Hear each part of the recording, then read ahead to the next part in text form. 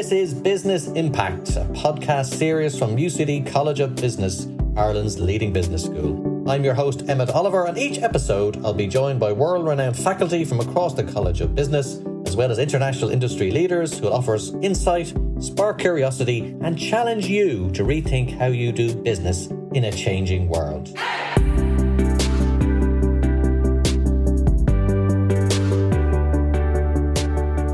Now, you're welcome to another episode of Business Impact, and we are here in the Business School at UCD. We are nearing a summer break. Exam scripts are being marked, grades are being finally checked, rechecked, and rechecked, and travel plans, going abroad or otherwise, are being finalised. We'll maybe scratch that last one if you look at the pictures at Dublin Airport, but there are, of course, staycations, although maybe scratch that when you look at the price of hotels at the moment.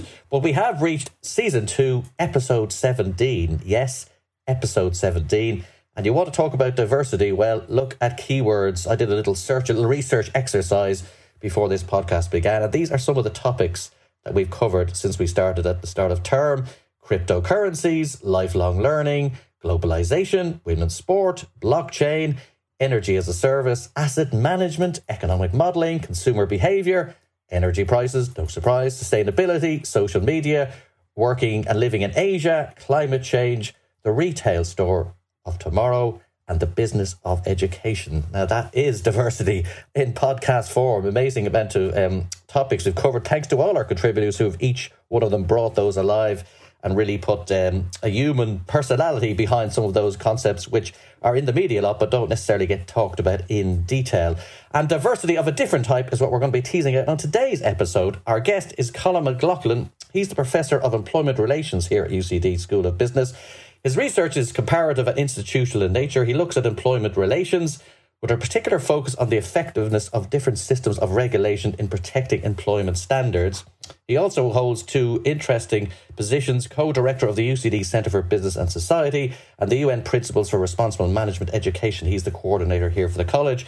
And if that wasn't enough, he's also the VP for Equality, Diversity and Inclusion for the college. He is a University of Cambridge graduate and has a degree from the University of Auckland. He previously worked in the UK local authority scene and in the hotel business, and more of that anon.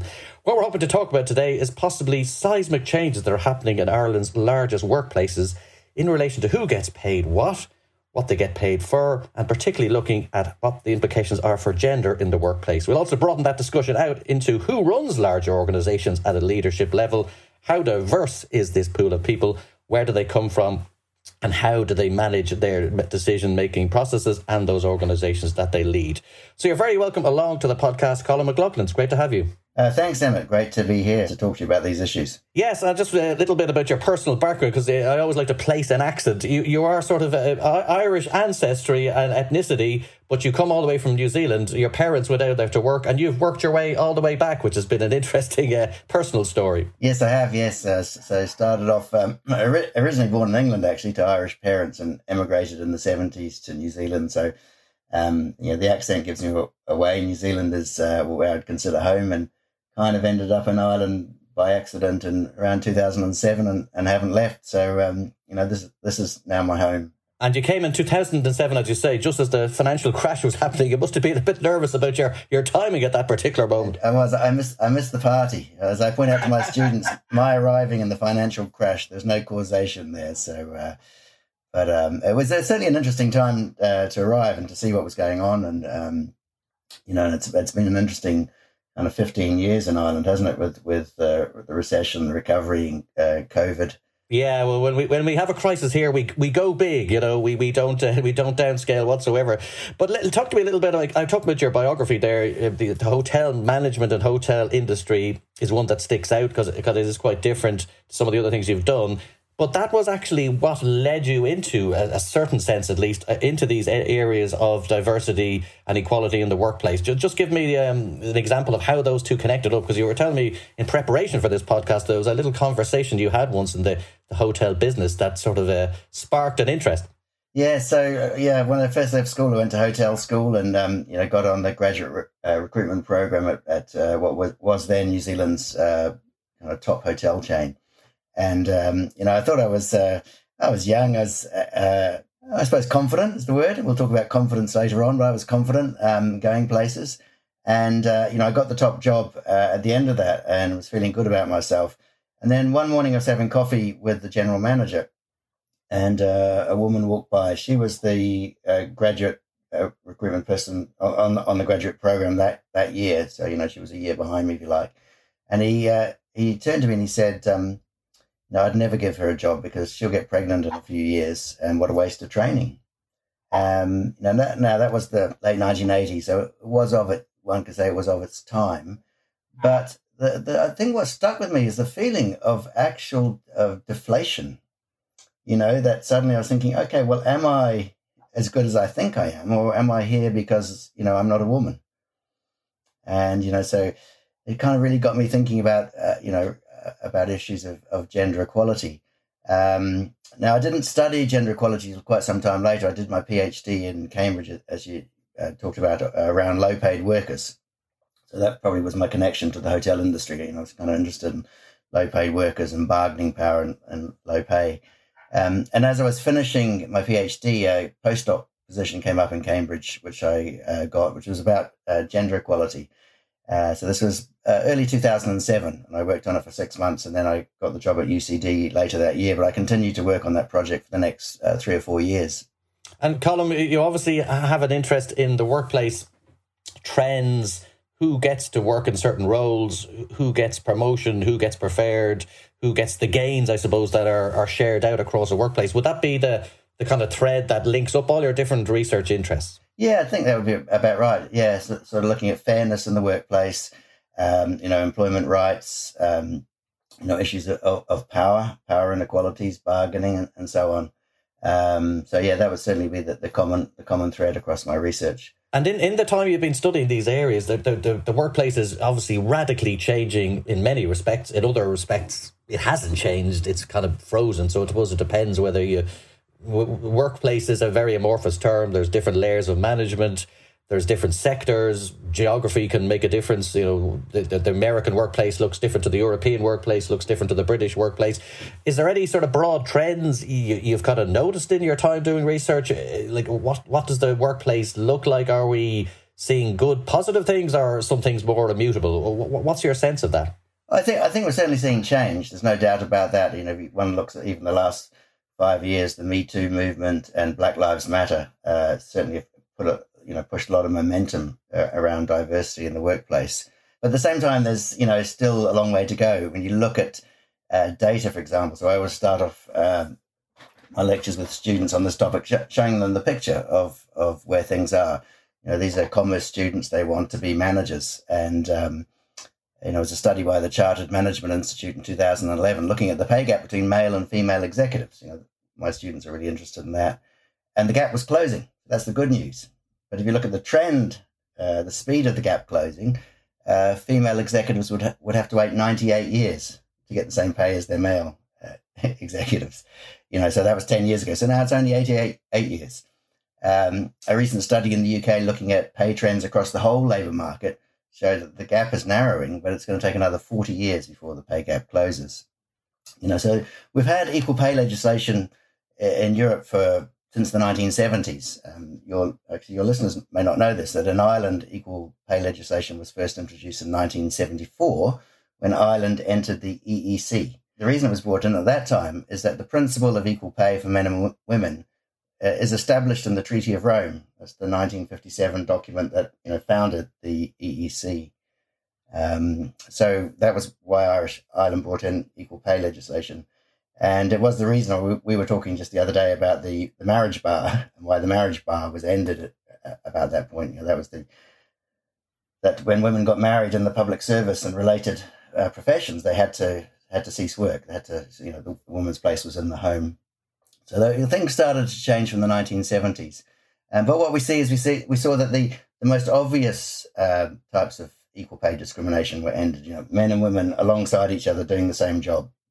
Equal pay legislation got rid of those quite quickly. So there was quite a significant progress in narrowing the pay gap in the first 20 years. And after that, it's kind of slowed right down. Now it's more about the sort of systemic and subtle differences in the pay gap. So we know, for example, the average hourly earnings in Ireland, the pay gap is 14.4%. Men on average earn 14.4% an hour more than women. That's about the average for the EU. But we know that figure hides the difference between the public and the private sector. So it's much larger in the private sector. I don't have Irish data, but in the UK, the overall pay gap is around 15%. But in the private sector, it's 24%. So there's a 9% gap there. So it's the public sector with its trade union collective bargaining and its transparent payment structures, narrows the pay gap. We also know that the pay gap is largest at the top end of the distribution, so among professional workers. And when it comes to bonuses, one Irish study found there was a pay gap of 50% for bonuses. Wow. So that's quite significant. And Colm, you've obviously highlighted the difference between public and private sectors. Do you have any sense of other sectors where, the worst sinners are like, is there particular sectors where it's very embedded, this problem, and is there sectors that are on the other end of the spectrum? Like, is it to do with different industries, or do you have any sense of the trends in that regard? I mean, there's a range of factors there. We do know there are sectoral differences. So, for example, finance, the pay gap is wider. One study in the UK found a pay gap of 40% in finance. Other sectors, the pay gap is narrower. So when we start to talk about the pay gap, obviously people start to talk about things like, well, where do women work, and so there are a range of factors that affect the pay gap, and it is a complex issue. Well, I wanted to make just two points. Sorry to interrupt you for a second. I'll come back to some of the trends, but obviously there's a deep irony here for two men on this podcast talking about these issues. But so let's just flag that. But maybe it's actually a positive thing.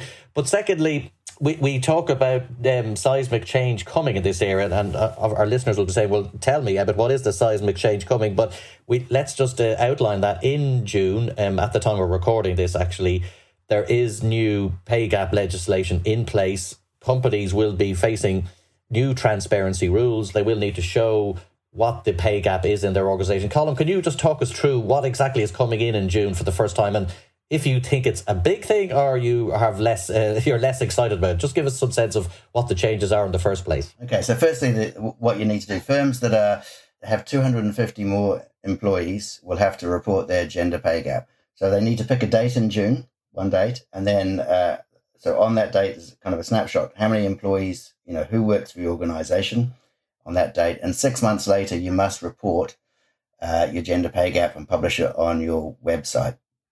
They've gone for 250 large firms first, 250 plus employees. In 2 years' time, it will be firms of 150 or more employees. And then by 2025, it will be firms of 50 or more employees. So they're going to, narrowing it, making it smaller as we go forward. So allowing large organizations with the resources to kind of, to go first, see how it works, see what mistakes are made, what we can learn from that. Now, there are a number of dimensions to the reporting, so including the mean and median hourly pay gap, the mean and median bonus pay gap, the mean and median pay gap for part-time employees, the percentage of males and the percentage of females receiving a bonus, the percentage of males and females receiving benefits in kind, and then the percentage of each gender that falls into the 4 quartile pay bands. So you'll start to see there the distribution of men and women across the organisation by pay, who's in the top quartile and who's in the bottom quartile. Firms must also publish a report setting out, in the employer's opinion, the reasons for any differences they find, and measures being taken or proposed to be taken to eliminate or reduce such differences going forward. So that's the kind of legal requirement from this year. In terms of what works, I think it's going to help. There's no silver bullet to fixing the gender pay gap or to closing the gender pay gap. As I said, there's a range of reasons behind the gender pay gap, but this will certainly help. So one study from Denmark, which first introduced some kind of pay transparency legislation in 2006, found there was a 13% reduction in the pay gap over time. So, so that was a 2 percentage point difference. If it was 13%, it went down to 11%. So that's quite significant. And I think it's increasingly, so it was first actually introduced in Ontario in 1987 with mixed results. But again, we're kind of, I think times have changed. And I think now the focus is much more important, and firms are much more aware of their reputation and reputational risk and reputational damage. You publish a pay gap of 30%, that's going to put a spotlight on you. And I think, customers, employees, even socially responsible investors, are asking questions about these kind of things. Firms like to be high on the league tables, great places to work or best places for women to work. They want to get the best employees. Human capital is seen as, a very important part of competitive advantage. And if you have to publicly report information that makes your company look bad, there's a motivation to improve it, or at least begin to examine why you have a pay gap, looking at your hiring practices, your promotion practices, your reward structures, those kind of things. Where does the pay gap come in? Is it to do with the fact simply that men are promoted more than women? And then you can ask questions about that. Is it to do with starting practices? We know, for example, that men are more likely to ask for a higher salary when starting. Okay, and as an example, to give you an example to illustrate this, so this firm said, "Look, we don't have a pay gap. We're quite sure. We haven't measured it. We're quite sure we pay fairly." And then later in the interview, I asked about this. The literature says men bargain harder. Is that true? Oh, absolutely. This was the HR manager. Oh, they're always asking for more money. And so hypothetically, a male and a female, say with 5 years computer programming experience, similar backgrounds, similar qualifications, how much of a difference could they make? And she said, the male could easily get an extra £10,000 a year. These were people on about, £40,000 to £50,000 a year. So immediately you've introduced a pay gap there of around 20 to 25%.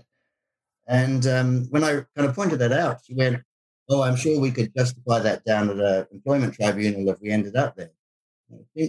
Missed the bigger picture about this kind of practice. And then the question is, what exactly are you rewarding there when someone asks for more money? You've already decided, their skills and experience and what the job is worth, and you've made an offer. And now you're saying, well, just simply because they ask for more money, it's not about their performance. It's about you've decided you want this person. So you can see these kind of practices that where the different things, where the pay gap can be affected. And I suppose that explains the differences between public and private, because in most cases, the public sector, the pay scales are published. They're verifiable. They're on a website. Everyone gets the same for that particular grade. But in the private sector, there's a lot of smoke and mirrors, isn't there? And who gets on with who, and it's essentially every person for themselves. Is that where transparency comes in here? Is that why maybe this data that you're talking about, it could be so important? Yeah, absolutely. I think. I don't think there's the level of transparency that ideally you could have, because there is an argument that actually maybe everybody's salary should be published internally. So this gender pay gap reporting isn't going to give that degree of insight. It's going to look at averages and so on at different bands. But there is an argument that if every salary was published, if every bonus was published internally, you would make, as a manager, really sure that you could justify why this person got this and this person got something different. And in terms of the method of publication, Colin, are these, you say published, are we talking about going into annual reports or in stock exchange disclosure? Where will this stuff actually surface? The requirement is that at the moment it needs to be published somewhere publicly on your website, easily accessible. There is talk that later on you'll also need to report to a government department, and that there might be some way of collating this information and enabling people to search and compare. But at the moment, that's the first step, is you must put them on your website. And then maybe I assume the media will pick them up initially and start, talking about different pay gaps as they get reported. Okay, well, let's move the conversation a little bit broader, but that's definitely worth anyone who's a manager, anyone who owns a company. And obviously, there's an exception there. SMEs are below the 250. So what will happen there? Are they going to eventually have to provide this data down the line, do you think? Yeah, so in 2 years' time, it'll be firms of 150 or more employees. And then 3 years' time, it'll be firms of 50 or more employees. So 50 will be the cutoff in 3 years' time.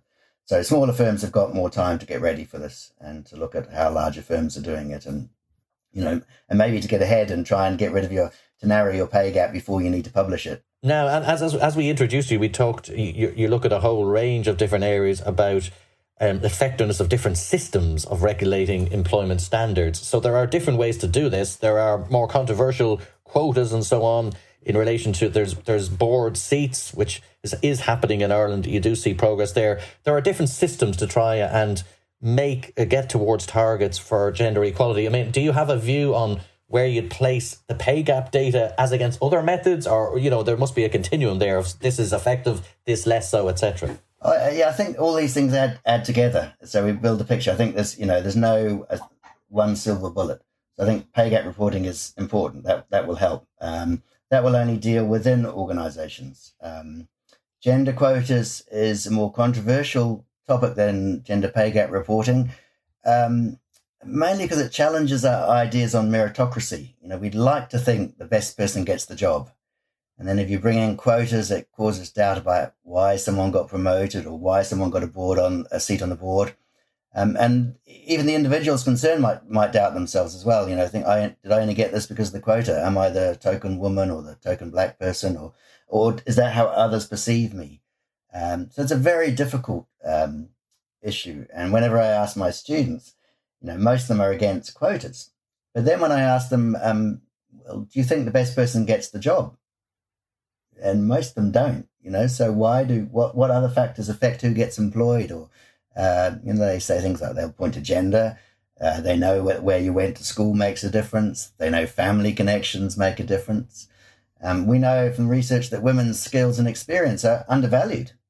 Again, talking about, my experience in the hotel industry, that example we spoke about there, that some employers discriminate. I don't think many employers would say what that employer said to me, but many might think it. So the argument in favour of quotas is that meritocracy isn't working very well.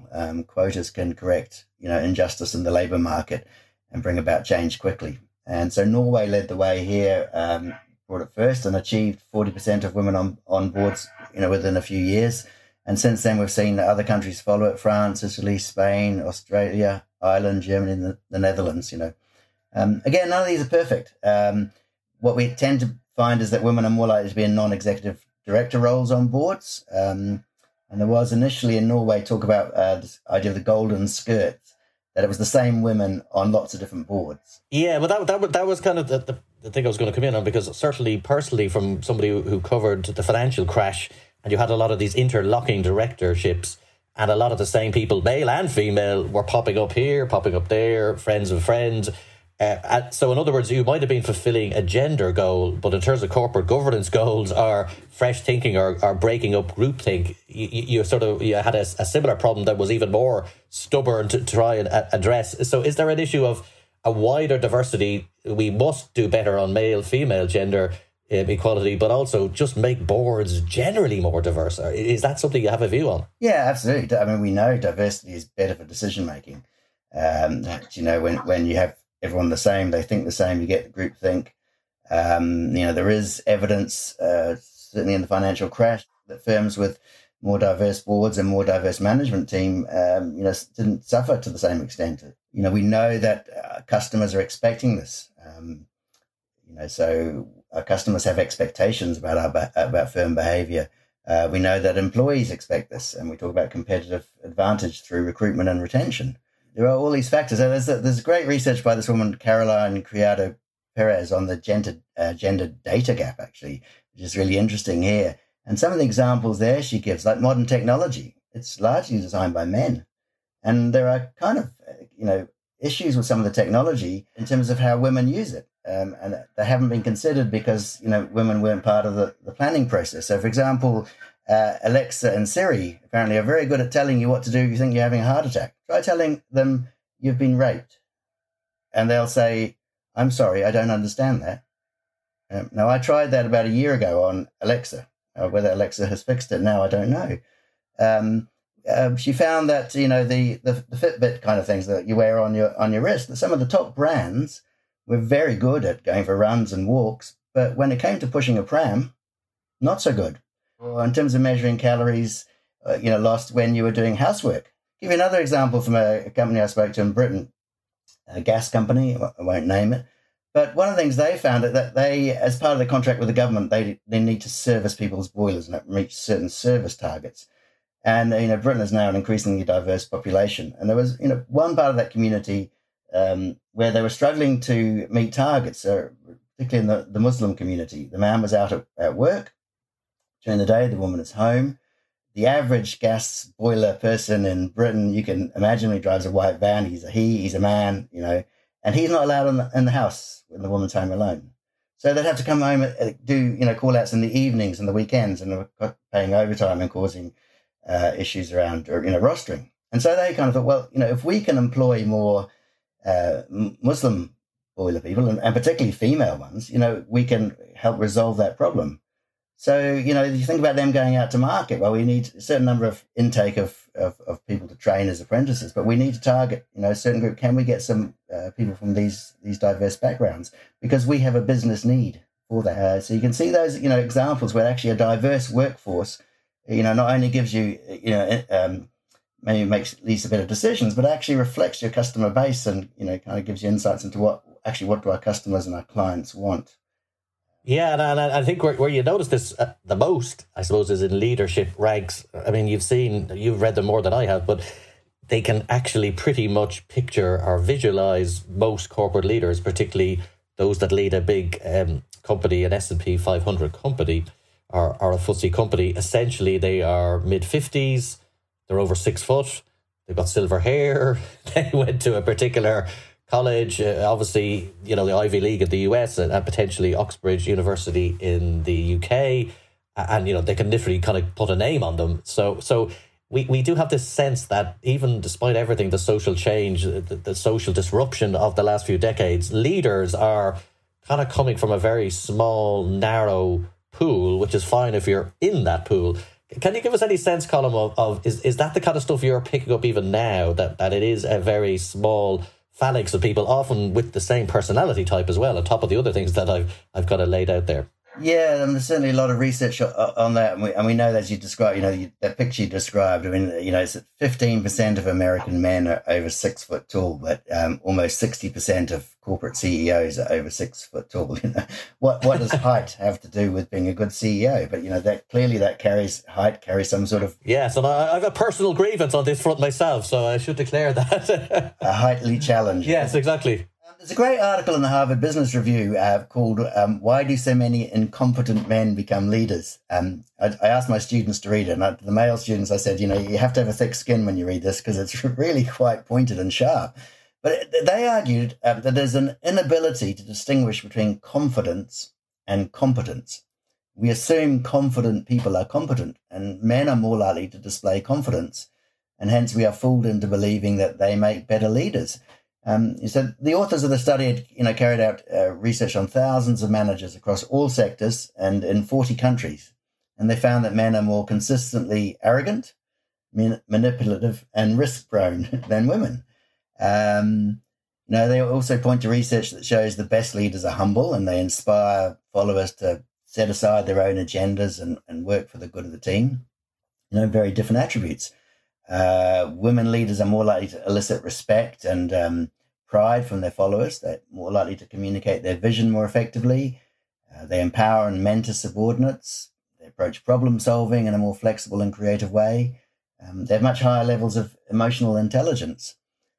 So they concluded that paradoxically, what it takes to get the job is the reverse of what it takes to do the job well. And as a result, too many incompetent people are promoted to management jobs, and they're promoted over more competent people. And what's the reason? Are we talking testosterone here, or what's behind this liking of this type of? They're not really sure why, and studies show that both men and women kind of sort of rate these characteristics highly. Okay. And it's interesting. It was a study, just done last year, a large retailer chain in the US.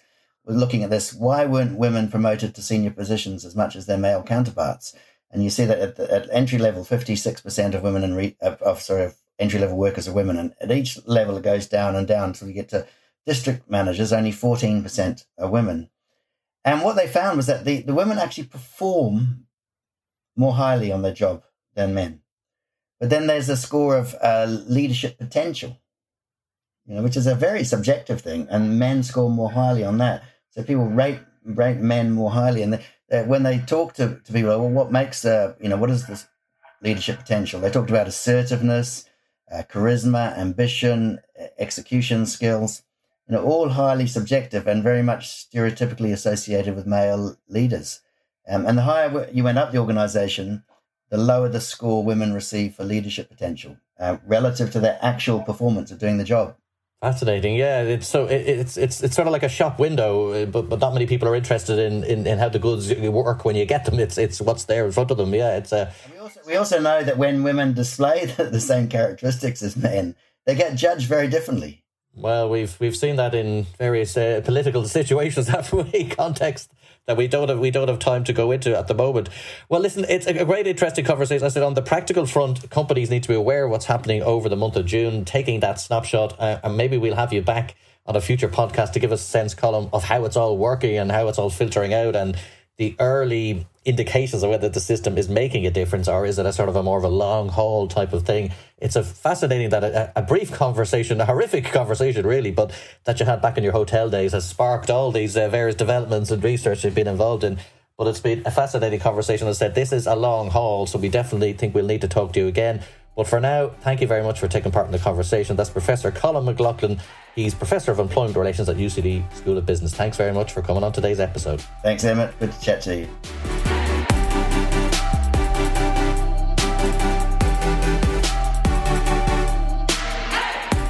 Now, if you enjoyed this week's episode of the UCD Business Impact Podcast, please subscribe to episodes on Apple Podcast or Spotify. We cover a broad range of topics with insights from business leaders around the world, so there's sure to be something there for everyone. I'd like to thank our production team of David Corse-Cadden, Ed Gormley and Mike Liffey. They work tirelessly in the background, sourcing interviewees, editing, promoting episodes, and everything in between. I've been your host, Emmett Oliver, and we hope you can join us next time on UCD Business Impact.